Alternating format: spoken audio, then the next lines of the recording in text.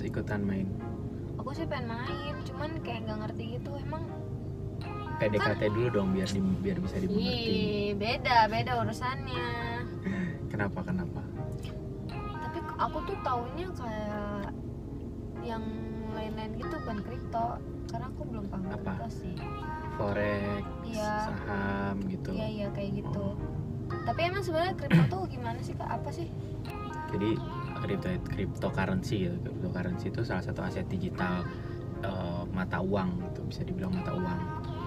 Kan ada yang paling terkenal ada Bitcoin, ada Ethereum, ada Doge, itu ada TKO. Jadi itu mata uang, bukan mata uang negara tapi mata uang yang emang orang bikin secara digital gitu, dan itu bisa bentuknya aset. Jadi karena bentuknya aset artinya bisa dikumpulin, sebenarnya koin-koin digital itu bisa dikumpulin jadi aset, jadi kekayaan kita gitu. Tapi tadi kakak sebut ada Bitcoin. Itu Bitcoin itu masuk ke dalam kripto atau? Iya, Bitcoin itu jadi salah satu jenis kripto. Kan kripto lengkapnya kan cryptocurrency, jadi kan mata uang, alat tukar gitu. Jadi koin-koin digital itu bisa dijadiin alat tukar pembayaran gitu sebenarnya. Di beberapa tempat sudah bisa bikin, cuman mungkin di Indonesia belum bisa dijadiin alat tukar pembayaran transaksi. Tapi untuk sejarah kripto sendiri kakak paham nggak? Nggak terlalu ngikutin sih sebenarnya kalau kripto, tapi kurang lebih sih yang aku pahamin sih gini. Kripto itu mata uang digital, aset gitu. Salah satu bentuk atau salah satu dampak dari revolusi industri sebenarnya. Jadi revolusi industri itu kan perkembangan sebuah industri itu berkembang gitu. Revolusi industri kita sekarang ini kan udah di level 4.0. Dari yang awal tuh dulu, revolusi industri yang pertama itu tentang tenaga uap gitu. Jadi produksi atau industri itu menggunakan tenaga uap atau angin gitu. Misal dulu kayak kereta uap gitu. Nah itu revolusi industri pertama itu tahun 1700-an lah, mungkin 1750-an. Terus masuk ke 1800, 1900 itu masuk ke revolusi industri kedua 2.0. Itu dia sudah menggunakan listrik mekanik gitu. Terus masuk ke revolusi industri ketiga, udah deket-deket ke tahun 2000 1900-an akhir lah, itu sudah masuk revolusi industri 3.0 tentang komputer. Jadi di situ komputer otomatisasi udah masuk gitu. Jadi udah banyak alat-alat yang menggunakan komputer gitu. Kayak misalnya industri-industri bikin, kalau ada istilah komputerisasi sih biasanya dulu yang terkenal itu PLC, program logical controller. Jadi itu menggerakkan sebuah mesin itu udah pakai komputer. Nah masuklah ke revolusi industri 4.0. Mungkin 2000 galak-galaknya udah 2010 kesini lah gitu, 10, 11, 12 kesini itu udah makin kuat gitu. Salah satunya dari internet yang memungkinkan semua pekerjaan itu bisa dilakuin dari internet, atau dulu ada istilahnya Internet of Things. Jadi semua hal itu berhubungan sama internet. Itu revolusi industri 4.0 gitu. Nah salah satu dampak atau pemanfaatan internet ini ada yang namanya blockchain. Ada yang namanya blockchain, dan salah satu penerapan blockchain itu make cryptocurrency itu gitu. Jadi si kripto ini digunakan untuk aplikasi sebuah konsep blockchain. Aku pernah dengar juga nih soal blockchain ini sih sebenarnya. Cuman aku nggak begitu paham karena kayak tadi tuh aku belum terlalu menguasai gitu lah. Setahu aku blockchain itu adalah sistem database. Bener gak sih Kak? Iya, sistem komunikasi data. Dia. Jadi blockchain itu kenapa tadi dibilang salah satu bentuk revolusi industri 4.0, karena blockchain itu memungkinkan kita bisa bertukar data tanpa server yang sentral gitu. Jadi misalnya kita aplikasi yang contoh yang paling konkret lah. Kita kalau misalnya transfer uang kan ada sentralnya, ada banknya kan. Ada banknya. Sebenarnya kita transfernya ke bank, baru banknya akan transfer ke rekening tujuan gitu kan. Jadi sebenarnya kita nggak langsung ke orangnya gitu. Misalnya aku mau transfer ke Pani kan bukan langsung masuk ke rumah Pani gitu kan. Tapi sebenarnya ada ke bank dulu, ada sentralnya, baru ke Pani gitu. Nah sebelum, kalau konsep itu kan yang ada sentral itu disebut sentralisasi kan. Nah kalau blockchain ini mengusung konsep desentralisasi. Jadi dia nggak ada sentralnya, nggak ada sentral. Misalnya kita mau kirim uang atau kirim data, kirim sebuah informasi ke luar negeri, ke Eropa gitu, kita bisa langsung direct ke orangnya gitu, nggak perlu lagi lewat bank sentralnya misalnya. Sentral ini maksudnya pusatnya? Pasti semua yang ngelingin antar negara itu kan pasti ada sentralnya. Kalau kita ngomongin bank ya ada bank sentralnya. Itu salah satu keuntungannya, nggak tersentralisasi itu, nggak ada biaya yang besar. Kalau sentralisasi kan ada sentralnya, pasti ada fee-nya kan, ada, karena dia buat menjembatani. Nah salah satu keunggulannya blockchain ini itu, jadi nggak ada biaya yang besar, karena kita sifatnya langsung bisa semua data diri kita pribadi itu sebagai server sebenarnya, jadi nggak ada server yang sentral. Jadi kalau dibayangin kurang lebih bentuknya kayak gambar inilah gitu. Tapi kan itu data-data kita ya Kak. Nah kira-kira ada kemungkinan bisa ke-hack atau gimana nggak sih? Nah itu sebenarnya yang kadang masih ada beberapa orang yang nggak bisa terima karena merasa datanya nggak secure gitu. Tapi orang-orang praktisi blockchain malah menganggap ini jauh lebih secure gitu, karena nggak di center, nggak di tempat lain gitu. Jujur nih, kalau ini aku nggak terlalu mendalami konsepnya sih, tapi kalau dibayangin dari topologi jaringannya gitu ya, kalau kebayang gitu, harusnya ya memang secure gitu, karena data kita nggak ada di tempat lain gitu. Dan nggak ada orang yang tahu nggak sih? Nggak ada orang yang tahu ya, karena diri kita sendiri bisa jadi server gitu, kita nggak perlu server lain. Tapi ngomong-ngomong nih Kak, hubungannya sama kripto ini apa ya? Nah, kripto kan tadi kan mata uang digital kan. Jadi kalau tadi contohnya pertukaran informasi atau data gitu lewat komputer gitu, nah ini bisa kita ngirim uang pakai uang digital ini gitu. Misalnya kita punya Bitcoin gitu, kita mau bayar, kita beli sesuatu, beli barang apalah tas misalnya di daerah Amerika gitu, ada orang di sana, kita bisa bayarnya pakai Bitcoin tanpa ada charge-nya harusnya.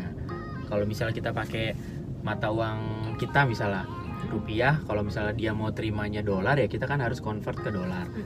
Terus nanti dolar kita transfer juga pakai bank, pakai ada payment gateway-nya gitu kan, ada perusahaan yang memfasilitasi kita bisa transfer uang ke sana lah gitu kan.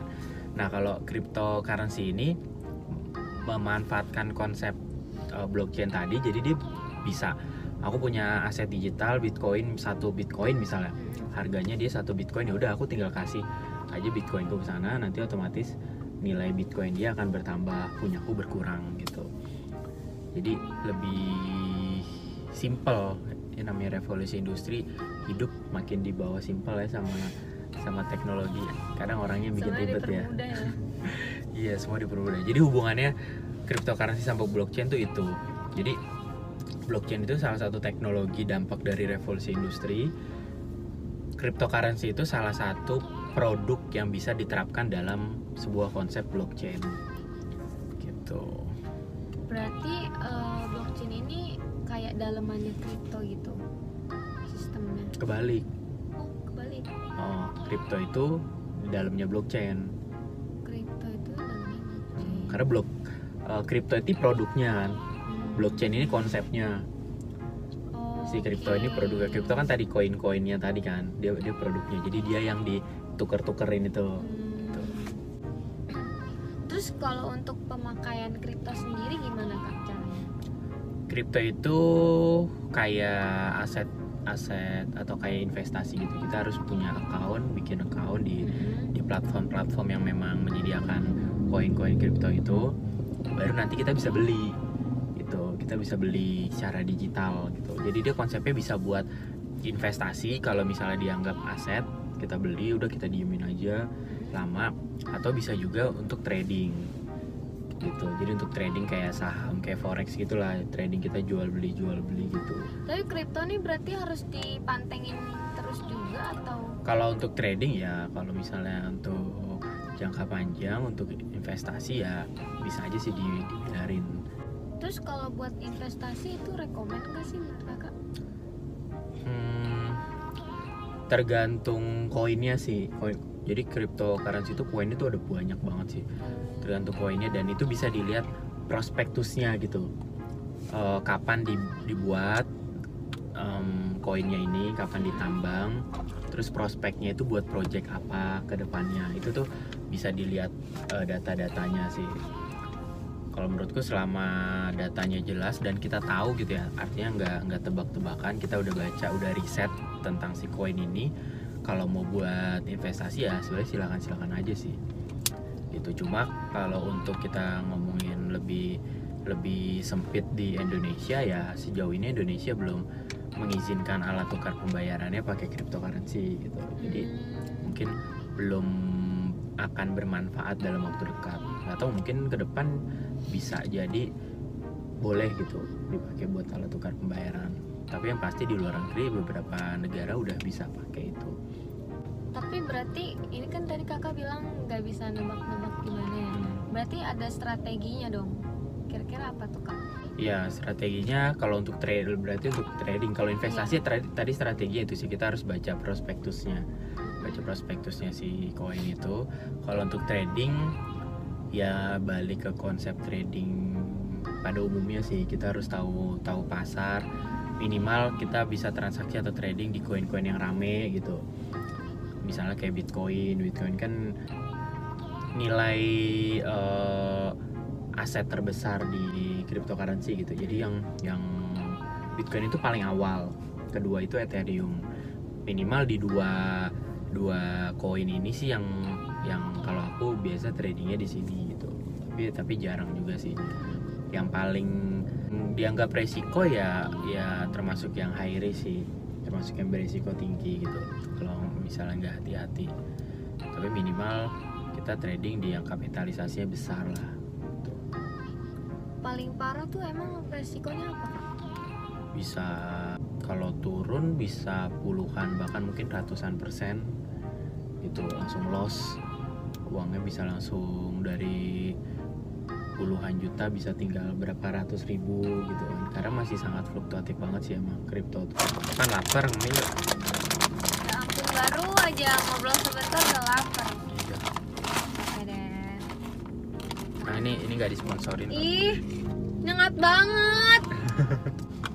Berarti kakak selama ini main kripto juga dong? Main tapi nggak aktif sih kalau di kripto. Aku masih lebih aktif di saham sama forex. Platformnya kakak pakai apa kripto? Kalau aku pakai toko kripto. Namanya toko kripto. Itu coba kakak ada nggak ininya gitu? Ada dong. Kemana ya? Nggak ada internet, lupa. Tapi biasanya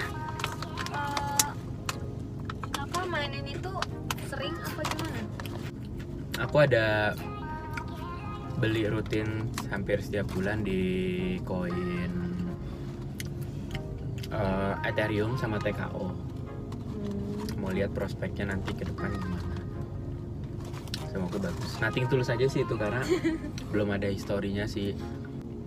Kakak emang main udah berapa lama? Kalau kripto belum lama, baru 1 tahun terakhir ini lah. Kalau yang bener-bener transaksi ya, kalau tahu kripto udah lumayan lama dari sebelumnya, tapi belum pernah coba. Masih ragu-ragu gitu. Berarti yang paling lama apa? Kakak main apa? Saham? Wih, sahamnya udah banyak nih kayaknya. Jangan-jangan nih pemilik saham utama BCA nih. Kan kalau saham itu misalkan kita mau beli baru setor uang gitu kan. Nah kalau untuk main kripto sendiri sama kayak gitu apa enggak Kak? Sama. Nanti kita sama. bikin akun, terus deposit nanti uangnya ya kayak kita beliin kripto, kita beliin koin yang kita mau. Beda. Ada minimalnya gitu deh. Apa? Enggak sih. Ada tapi mungkin kecil banget. 50.000 pun bisa. Top up 50.000. 10.000 bisa nggak? Lupa ya. Karena di kripto ini kita bisa belinya proporsional. Proporsional gimana? Jadi misalnya harga 1 Bitcoin ini kan sekitar 800 juta. 1 Bitcoin doang harganya 800 juta. Serius? Iya. 1 Bitcoin 800 juta. Nah, kita kalau mau beli 1 Bitcoin kan ya mahal banget ya. Iya. 800 juta kalau kita punya uang 800 Ginjal juta. saya. Itu kita bisa beli misalnya cuma 100.000 tapi dapatnya 0,0000 Bitcoin gitu. Jadi dapatnya nggak 1. Misalnya atau Ethereum harganya 50.000 misalnya. Kita depositnya 25.000 gitu. Berarti kita dapat setengah koin Ethereum hitungannya, setengahnya gitu, nggak 1. Jadi bisa diproporsionalin gitu. Jadi jangan takut kalau ngeliat koin ada harganya yang mahal ya kita bisa beli. Tapi sekian persen doang gitu ya. Lumayan juga ya 1 Bitcoin terus segitu. Baru tahu aku. Makanya kan kebayang orang yang nabung Bitcoin dari 5-10 tahun lalu. Dulu masih harganya mungkin 100 jutaan. Oh itu harganya bisa berubah setiap tahun apa gimana Kak? Fluktuatif juga tergantung pasar, tergantung market kayak forex saham kemarin itu juga lah. Jadi pengen coba semua. Untuk akun kripto ini nggak boleh bikin kayak akun-akun sembarangan gitu. Di platformnya tadi harus di platformnya. Biasanya terkenal yang ada Indonesia bikin yang udah lumayan terkenal dan mengglobal itu ada namanya Indodex atau Indodax. Ya udah lah Kak, aku pusing nanyanya. Udah ya. Oke guys, mungkin segitu aja video dari kita. Buat kalian yang belum join ke Telegram kita, jangan lupa untuk join karena gratis. Kalian bisa konsultasi atau nanya apapun di sana. Dan nanti Desember kita mau bikin event ya. Oke. Buat grand launching Sahabat Keuangan. Pantengin terus YouTube kita dan IG kita. Biar kalian gak ketinggalan. Kayak mau banyak bagi-bagi hadiah ya. Betul, kita selalu menyiapkan surprise buat kalian semua. Oke guys, jangan lupa untuk subscribe yang belum subscribe dan like video ini kalau kalian suka. See you on next video.